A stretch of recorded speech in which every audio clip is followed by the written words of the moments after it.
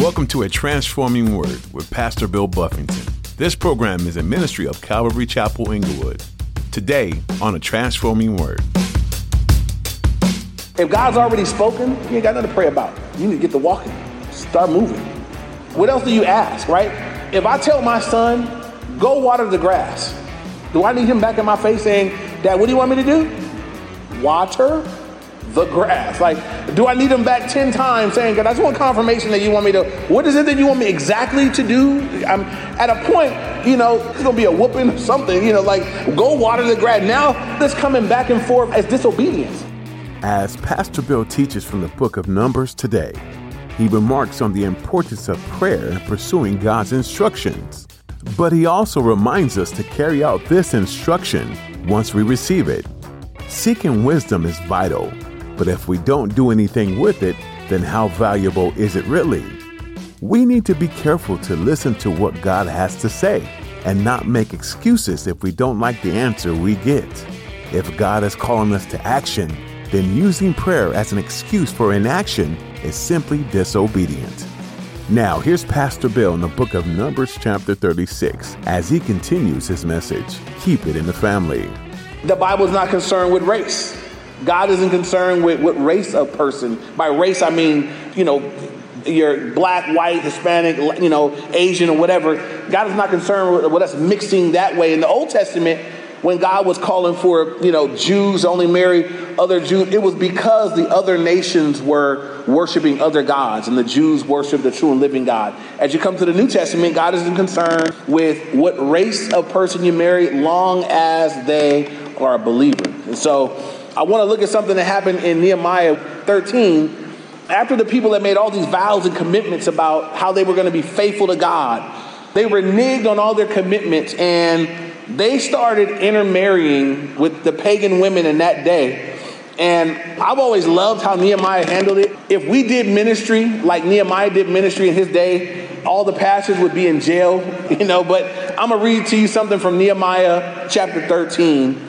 And I'm going to read verses 23 to 25 for you guys. It says, in those days, I also saw Jews who had married women of Ashdod, Ammon, and Moab. So those are all pagan nations. So Nehemiah says, wait a minute, I'm looking around. There's a whole list of things that have gone wrong. But one of the things he lists is that I'm looking at Jewish men marrying the women of Ashdod, Ammon, and Moab. These are pagan women that they've married.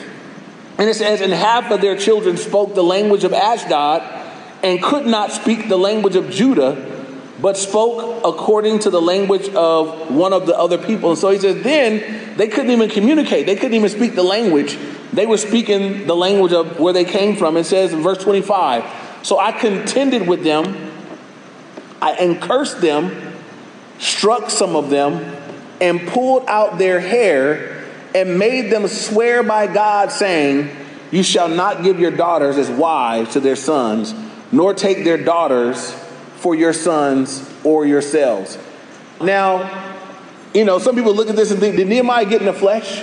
It says he cursed them, he struck some of them, and he pulled out their hair, and he made them swear to God that they would stop that stuff. I look at that, it's so interesting because Nehemiah and Ezra dealt with the same thing, right? Ezra, when he dealt with it, it says Ezra started pulling out his own beard. And Nehemiah, when he's dealing with it, he's like, I'm pulling out their hair. Bam, And you just look at these two different kind of guys, two different kind of leaders. But Nehemiah's like, y'all going to stop this mess, and you're going to stop it now.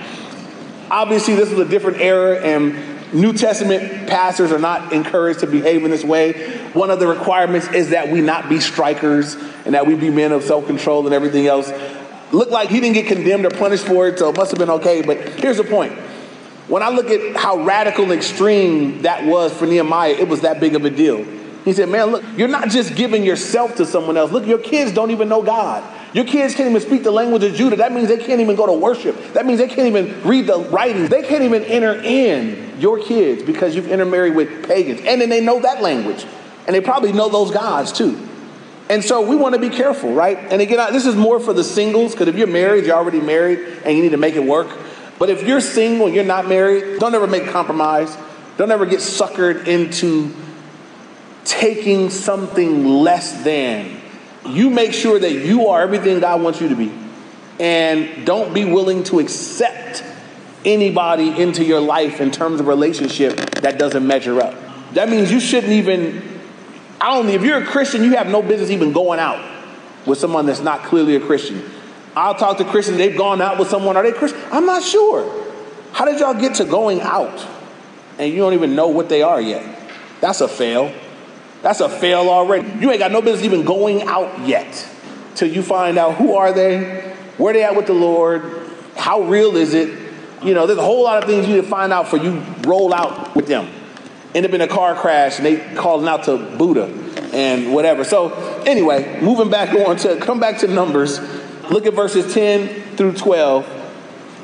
It says, just as the Lord commanded Moses, so did the daughters of Zelophehad. So they obeyed the command that was given that they would only marry within the tribe, which again would have meant that they would have married what would have been cousins. Verse 11 and 12, for Mahalah, I'm going to do my best, Tisra, Hogla, that's a bad name for a girl, Milcah and Noah, the daughters of Zelophehad, were married to the sons of their father's brother, their uncle, so they married cousins. They were married into the families of the children of Manasseh, the son of Joseph, and their inheritance remained in the tribe of their father's family. Here goes something that I want to point out that's also important. The first part of verse 10, it says, just as the Lord commanded Moses, so did the daughters of Zelophehad. So they went and sought counsel. Then they got an answer, and it says they obeyed it. And I'll just point this out. It's obvious, but some people miss this step. Some people do the right thing in seeking wise counsel. But then when they get it, they don't obey it. So some people, they do take the right steps. Why don't you pray with me? What should I do about this? Here's a verse right here. It says this right here. And then they go and they do the very opposite. So I just want to explain this, that there is a victory in at least seeking for the right direction, seeking God, looking to God for wisdom, counsel, instruction, direction. But there is no victory if you don't then follow what you get. So they heard the word, but they were also obedient to what they had heard, what they had received. Are we obedient to the word of the Lord? When God speaks, when God gives an answer, particularly when it's not what you wanted to hear. Because I think everybody can, when you hear what you want to hear, it's easy to obey, right? Submission doesn't even count until you get told something you don't want to do. But when you get a word in a direction, it's not quite what you wanted. How good are you at yielding? Because it'll have a lot to do with how things go in your life. I believe that people who hear and disobey, they become dull of hearing. Talks about that in Hebrews. They don't hear as well anymore. They become dull of hearing because you hear, but you don't obey. I believe that people that hear and obey they're sharper hearing. They hear God more clearly. God speaks to them in a clear way because he knows that they will obey. And I'm always perplexed and amazed when I read my Bible and I listen to people that pray, and it sounds like the way it reads, almost like the answers were so clear, they were audible. Right? I believe those are people that were just in tune. They were listening. I look at the story of Philip in Acts, and he was, there. He was serving. Things are going great. And God said, hey, I want you to leave here and go to the desert. And he just goes. Felt like God told him to go, and he went. And then he's going down the desert, see the chariot, and the Spirit of God said, now run and catch up with the chariot. And just doesn't say why. And he just starts running and catches up with the chariot. And I'm not shocked that he gets to be the guy that God does the supernatural through, and he preaches the gospel. The guy gets saved and he gets caught away in a whirlwind and dropped back off where he was supposed to be. How come he got to experience the supernatural? Because he listened in a supernatural way. And how come he heard so clearly? Is he just out and about and it seemed like God was just speaking? Did he have a special relationship? No, he was especially obedient. And so all of us here want to be obedient to the voice of the Lord. God is no respecter of persons. He doesn't have any favorites. He's the same yesterday, today, and forever. These things aren't foreign to the characters of the Bible. The Bible actually says these things are written for our admonition, that we could read it and see it and say, wow, that's how God works. That's how it goes. So that we could conform and walk and live in such a way that God would move in our lives in the same way. So once again, are we obedient to the word of the Lord? Are you obedient to the word of the Lord? When you get a word in a direction, do you go and do what God has said for you to do? And I'll never forget this. Just one of the things that when you work at a church, You would see people come in and they would hop from pastor to pastor, and it was people that were looking for someone to tell them what they wanted to hear. And I would see someone, I'm like, weren't you in here the other day with Pastor Glenn? Yes. Well, what did you ask him about? Same thing you're talking to me about? What did he say? And you'll find out what he said. I'm like, that was right. That was good counsel. Now, why are you here talking to me about the same thing when you already got instruction? Well, I just didn't really feel like, that was the right thing for me. So I just want to get almost they treat it like a second opinion at the doctor's. I want to get a second opinion. And if you tell them the same thing, I'm going to get a third opinion. Eventually, what they're going to do is go talk to Dr. Phil or somebody out there, Dr. Feel Good, and somebody eventually will tell you what you want to hear. And that's what you'll do. You don't want to be like that. God gives you a word. God gives you direction, especially if it's from the book. I mean, if it's in black and white, red and white in the pages of the Bible, you just need to receive that and go ahead and do it and be obedient to the Lord so you might walk in the blessing of the Lord. Last verse 13, and then we'll summarize the book. It says, these are the commandments and the judgments which the Lord commanded the children of Israel by the hand of Moses in the plains of Moab by the Jordan across from Jericho. And so just want you to point out where they were. When we began the book of Numbers, right, there was a 38-year journey of them.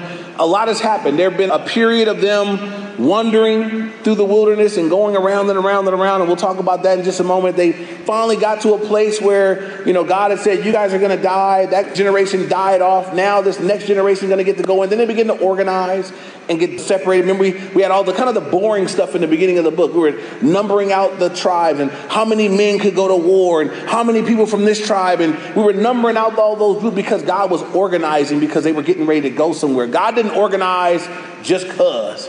He did that because we're getting ready to go. I finally got the group that's going to be able to go. And I want to organize them. I want everybody to know what their role is, what their function is. You're going to be priests. You're going to be helping in this way. Everybody knew what their role, how they were going to function. Did they still struggle to obey God? Absolutely. Same thing. That we saw the kids make some of the same complaints as the parents. The kids made some of the same mistakes as the parents. However, God brought them to the threshold of the promised land. Where we in Numbers, it says they're looking right across at it. I mean, they're right there looking at it. And I would point this out, right? The group that didn't get to go at all, never saw it, only heard of it. That's one group. That's the group that said, we won't do what God says do. We won't go take what God told us to take. We'll walk by fear. We won't walk by faith. That group died in the wilderness. God said, that just does not please me. What can we gain from that? This is what we all need to gain from that. We know from Hebrews 10:6 that without faith, it's impossible to please God. For he who comes to God must believe that he is, and that he's a rewarder of those who diligently seek him. God wants me and you to be people that walk by faith, not by sight. He wants us to be a people that trust him beyond what we can see, that we would go at his word, that we would hear from God and just obey God. And sometimes faith is radical. And I think God wants it that way. God sometimes will tell us to do things that don't make sense. Because if everything that God told us to do made sense, we wouldn't need faith. We'd be leaning on our own understanding. We start measuring it out. I know God said do that, but I look at my bank account, don't really say I can do that. So I'm going to wait until the bank account says what God said. And God's like, well, then I got somebody else that'll just go at the drop. Right? You're going to miss out. There's going to be something about your life that you always are missing out on what God would do if you got to wait till everything lines up. There's something about walking by faith. There's something about that group that said, nah, we can't see us winning, so we're not going. That upset God so much. He said, you know what? I agree. You don't deserve to go. You won't go. Your life will be wasted in the desert. That's where you'll be. You're going to wander around, be miserable, complain, and you're going to die. Goodbye. That's what's going to happen to you. Don't let that be your reality. Don't be somebody who spends your whole life coming up with reasons not to do what God said do. That's how some people think. They spend their whole life. Some people, they say this, people that get good at making excuses are rarely good at anything else. And some people got an excuse for everything while they're not. Well, I was praying about that. Christians got spiritual excuses. I'm praying about it. You know, there's a time, I think most of us know, but there's a time where it's no longer time to pray. It's time to move. And in Joshua chapter 7, they got beaten AI because they didn't pray. And then Joshua afterwards falls down and he's praying. God said, get up. What you praying for now? You got sin in the camp. Go deal with that.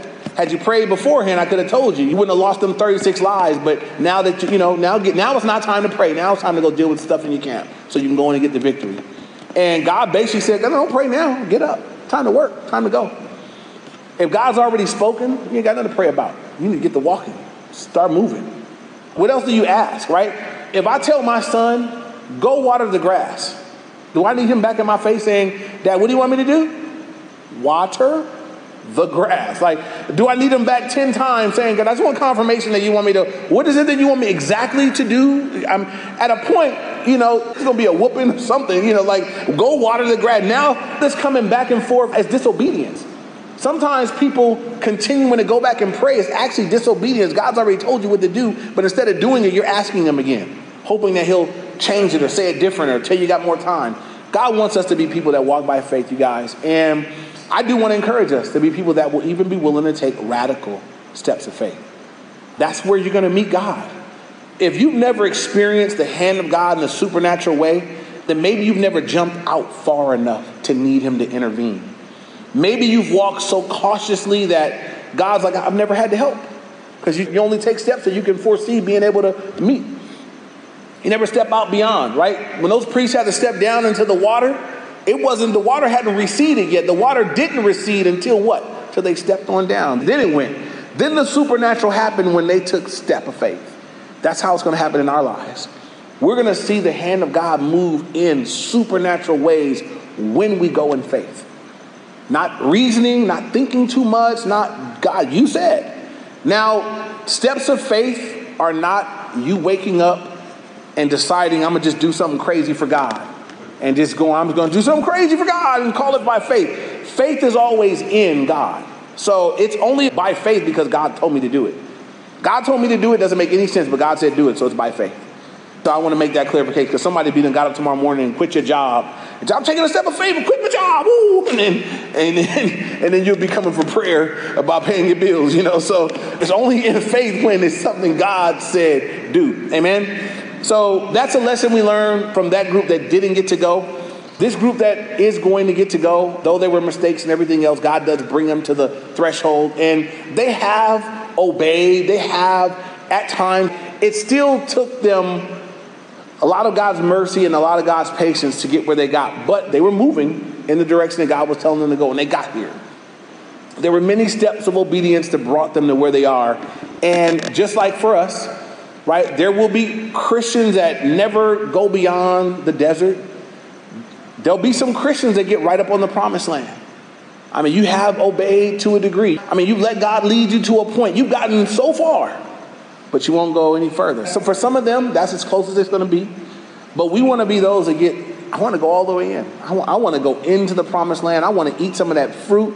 I want to enjoy the land. I want to win those battles. I want everything that God is offering me by faith. And to be that kind of person, it's got to just be radical.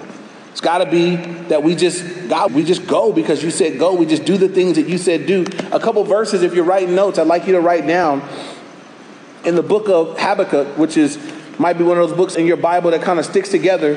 So it's one of the minor prophets, but in Habakkuk chapter 2, verse 4, says these words. It says, behold the proud, his soul is not upright in him. Then it says, but the just shall live by faith. And that's quoted later on in Galatians, I believe, also in Romans. But it says the just shall live. And I want you to underline and mark the word live. They shall live by faith. It's not going to be a matter of every once in a while doing a faith thing. But the just are going to live. Your whole life is going to be a life of faith. Every day you're going to trust God beyond what you can see. You're going to live by faith. How come I know I'm going to heaven every day? By faith. How come I hope in Jesus every day? By faith. Why would I bother reading my Bible every day? By faith. Believing that God speaks to it, that it's supernatural. Believing what it says about itself. By faith. Why will I forgive someone? By faith. Why will I go and do the things? God's like, I want you to live like that. Let your life be characterized that you just live by faith. Not momentarily, not doing something here and there, but live by it. Let it be the thing that just moves you to live a different kind of life. And most of you know this in 2 Corinthians chapter 5, verse 7. Paul says, for we walk by faith and not by sight. We're living by faith in Habakkuk. We're walking by faith in 2 Corinthians. We walk by faith. Now, we don't walk by what we can see. We walk by what God said. And there's a big difference. If I walk by what I can see, I'll look and I'll see and I'll consider and I'll perceive and I'll decide, and I may or may not walk.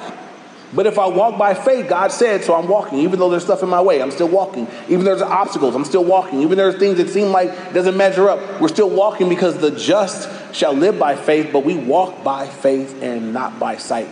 And I believe if more Christians would live like that, obviously it would cause you to live obedient, but it also would cause us to live a little more, maybe not a little, maybe a lot more radically for God.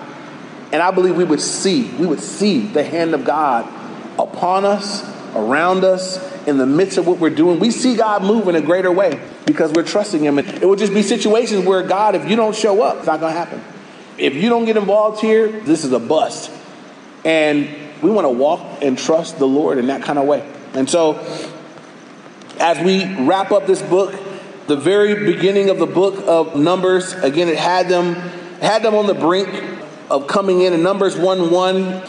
It says, by the hand of Moses in the plains of Moab, they were by the Jordan, and it began in the wilderness. They began the book of Numbers in the wilderness, having to get things together. But now it's finished up, and they're across from Jericho, right across from the promise. And they're right across from where the very first battle is going to go down.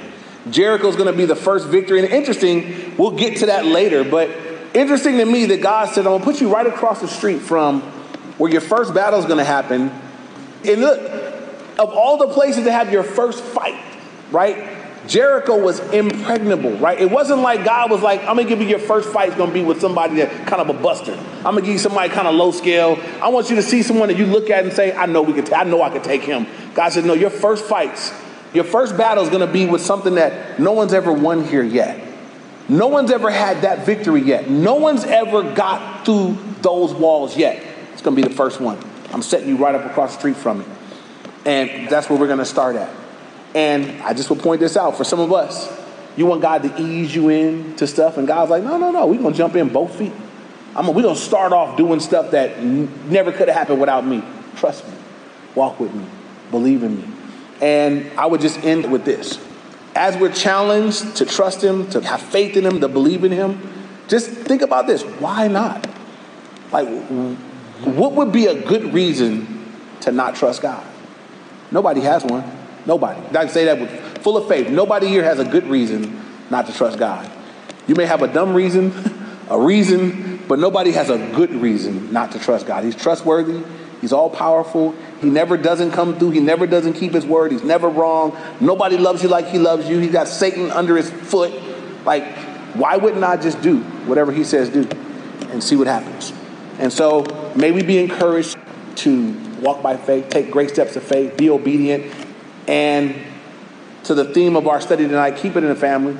That's all my single people. If you're single, don't even consider, don't even give thought to engaging with, dealing with somebody outside of Jesus. I just can guarantee you that's not God's plan for you. If you love the Lord, you walk with the Lord and wait till God brings you someone that loves the Lord just like you do. Don't settle for anything less than that. Father, we thank you for your word, and we thank you for the example. Thank you for the lessons throughout the book of Numbers. And Lord, I pray you'd help us to glean, help us to learn from, help us to walk in, God. Help us to take from their example. You're saying, Corinthians, that these things were written for our admonition, that we might learn from them. And Lord, I pray we learn from the mistakes, and that we'd also learn from the victories.